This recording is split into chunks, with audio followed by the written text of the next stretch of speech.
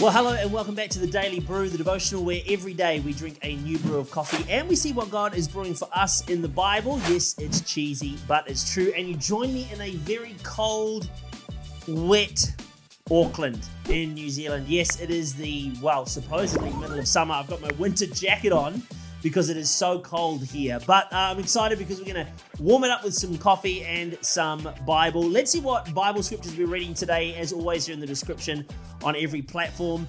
Proverbs 5:15 to 23, Mark 6:6b to 29, and Exodus 29, 1 to 30, 38. So they are our scriptures for today. But before we go any further, let's get into the brews. And today we're going to continue trying to get the full flavor out of the Shaky Isles coffee that we had yesterday. Now you remember this is an Auckland roastery and based here in Avondale in Auckland. And this is the standard premium strong roast blend. It tastes like a Brazilian, Ethiopian, and Kenyan beans founded to get fondued together, brushed with malt, rolled in chocolate, and then thrown in a cherry tree, cleverly disguised as a berry tree.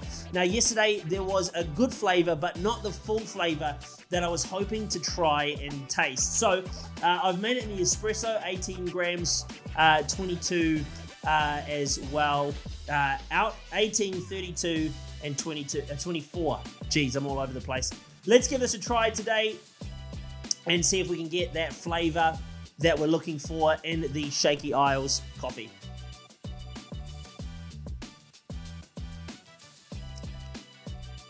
Jeepers. Wow, that's good. My word. How have they done that? That's lovely. It actually tastes like a chocolate fondue. There's even a faint, so it's rich chocolate, but there's a faint berry in there too. My word. That's real. I'm not even doing that because it's coffee and blah, blah, blah. Like, I'm not even doing it just to hype it. I'm being honest. I'm being dead serious. This is actually unreal. You've got to try this as an espresso. This is so good that this is almost like up there, maybe beating Hummingbird, the coffee we had before, because you taste all of the flavors in there. It's got a bit of a malty taste. There is a bit of malt. In fact, it is a malt that I'm getting, a strong malt taste, like a fondued malt vibe. It's really good. I honestly couldn't recommend this strongly enough. You got to give that a go. You got to try that. You got to find that Shaky Isles coffee. That's really good. Enough of the brews, though. I will talk about it forever. Let's get into the Bible for today as I load my notes for the devotional. Annalise and I's wedding day was pretty amazing. You know how every married couple thinks their marriage day, their wedding day was the best? Well, ours was definitely up there, I got to be honest. We got married in this awesome chapel in Tauranga here in New Zealand.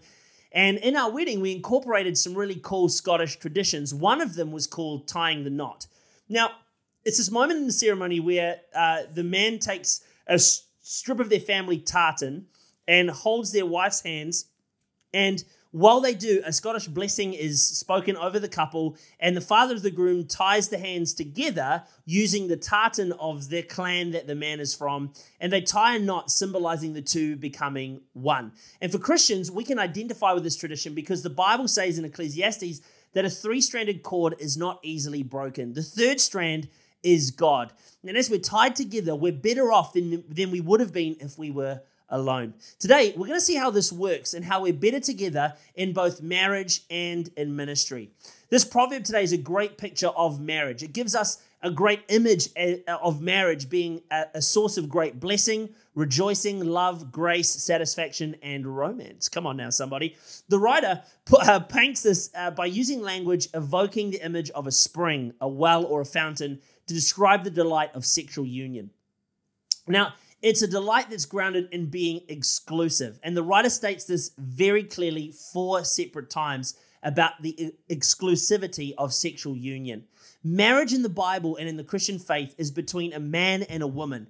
And there are growing trends in our society about open marriages and marriages that don't reflect what a biblical marriage is founded upon. And I want to be clear that an open marriage is not the definition of a Christian marriage. It's not the marriage that we see in the Bible. Sure, it's a relationship. Cool. Whatever. But it's not a marriage. A marriage that isn't between a man and a woman in the sight of God, biblically speaking, and as a Christian, it's not what marriage is. Marriage is a Christian principle. You can pervert it all you like, but anything that's not founded in Christianity is only a shadow of Christian marriage. What makes marriage powerful is it's the union, it's the covenant that bonds two people, the uniting of two people, and the covenant that is created between us and God, between a man and a woman, emotionally and physically through sex. Sex is a tool that's designed by God to unite a couple. It's not just meant for pleasure alone. The problem is that sex in our society has become almost a right that people have. But it's not. It's a reward for our unification. The reason that it's been taken as a right is because self is the idol of our generation. Self. Me. That's the idol in our generation. And worship of self is found in pleasure. So things like sex have been distorted and degraded to fit the narrative of this world. And that degrades the value of sex and marriage. This way of living, self-serving and living for pleasure, is wicked, sinful, and leads to death. That's not me, by the way. That's the Bible. That's what the Bible says, okay? So before you start getting some rotten tomatoes ready to throw at me, that's the Bible. That's what the Bible says. We actually see this outwork in real time in the book of Mark, chapter 6, 14 to 29, where the adultery or the pleasure and serving of self of Herod led to John the Baptist's death after he stood up to him and reminded him that it wasn't right to live the way that he wanted to live. Friend, I want to encourage you today. Marriage is wonderful. It's holy and it's powerful, but don't defile your marriage by entertaining thoughts of self-service and pleasure. Protect your marriage, serve it, and enjoy the beautiful wholeness that marriage can provide. I also want to encourage you, though, you might not be married and watching this today. Marriage is not the be-all and end-all of life. Jesus wasn't married, okay? And he wasn't sad about it. He was also one of the most, if not the most, complete people that ever walked the face of the earth. We feel the pressure in our Christian circles that marriage is going to complete us, that it's going to make us whole somehow. But marriage is not that tool. Marriage is hard work. In fact, marriage doesn't make us whole. We have to sacrifice a whole bunch to make marriage work. While marriage is brilliant, it comes with huge sacrifice and service, which is awesome. I'm just trying to say it's not the only way to be whole. In fact, it's not what makes us whole.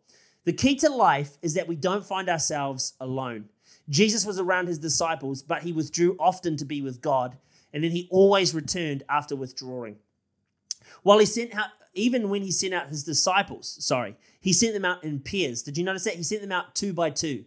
As they went out together, they outworked miracles and brought revival with them wherever they went. So here's my question. Who do you have doing life with you? Do you have a friend that you can outwork the ministry call that's on your life? This is often what marriage fulfills, and it's what it looks like. But here we see that there's a friendship formed in ministry through the disciples, 2 by 2. So who have you got around you in your mission? Better yet, who are you around in their mission? Jesus had all 12 disciples, but then he also had a closer 3 that he brought with him everywhere he went. It's never good to be isolated in life. Isolation leads to despair and discouragement. We all need someone who is with us in the trenches, outworking the call of God on our lives in whatever environment we are in. 2 are better than 1. So get around some good people and go on the adventure together. In the book of Exodus today, we read about the complex and layered ceremonies, all designed to emphasize the care that we have to take when we approach a holy God. These ceremonies, you'll note, had to have everything doubled, okay? 2 rams, 2 gold rings, 2 lambs. They point to the fact that any sacrifice or ritual was flawed in and of itself, and that while 2 was better than 1, it wasn't enough. When it comes to the fulfillment in relationship with God, there's only really one perfect lamb that could reconcile us to the Father. Hebrews is a great book, okay? It's almost a commentary on the book of Exodus. I'm looking forward to getting to unpack that later with you as well, but it talks a lot about Exodus and how the old law was weak and useless compared to the new covenant that we have in the power of Jesus. While the people needed atonement and religious sacrifices and ceremonies in the Old Testament, I want to make it really clear, we don't need that now. Jesus shed his blood for us. Our atonement is covered through the blood of the Lamb. Paul writes about this in the book of Romans. You can check it out as well. Atonement is a word that means reparation for our sin. And reparation means the action of making amends for a wrong one has done by providing payment or other assistance to those who have been wronged. I want to make this very, very clear for us today that in this new covenant that we have with Jesus, the blood of Jesus covers our need for atonement. We do not need to sit and lament when it comes to something we've done wrong with God or with people. We don't need to do that. We don't need to whip ourselves 12 times and pray a prayer for 40 days to wash our sins away and make it right with God. We've been forgiven, we've been redeemed because of the blood of Jesus. Verse of the day. Verse of the day today, it is Proverbs 5:23. It says, "For a lack of discipline they will die, led astray by their own folly." How disciplined are you really? Like in your marriage, in your mind, how disciplined are you? Do you long for a different life partner? Do you long for a sexual experience outside of your marriage? We've got to be disciplined around the boundaries of our marriage. If not, we're going to be led astray and die, which, look, that's not great, is it? And that is it for the Daily Brew today. I just want to clarify at the end there before verse of the day, we were talking about how we don't need to sit and lament because we've been covered in atonement by the blood of Jesus. I do think we should apologize. We should own up for what we've done wrong. If we've done something wrong to God, we should repent and we should repent to people. But then from there, we don't have to lament after the repent. We can move forward in the fullness of life that God has for us because of the forgiveness that we find in the blood of the Lamb. So I just wanted to make that clear for everybody who had any questions. Hey, well, that is it for today, though. Day 52 is done. There is so much in our scriptures, so much in our Bible reading plan, and I pray God is speaking to you as we go on this journey. I've been enjoying it. Hey, if you have heard anything from God or if you want to point anything out, feel free to jump on the comment section in YouTube and hit me up on DMs, Harry Slade NZ on Instagram. I'd love to hear from you as well. We're covering some meaty topics because, hey, look, there's a lot of meaty topics we need to cover, and the Bible has some pretty clear standards when it comes to some of these things.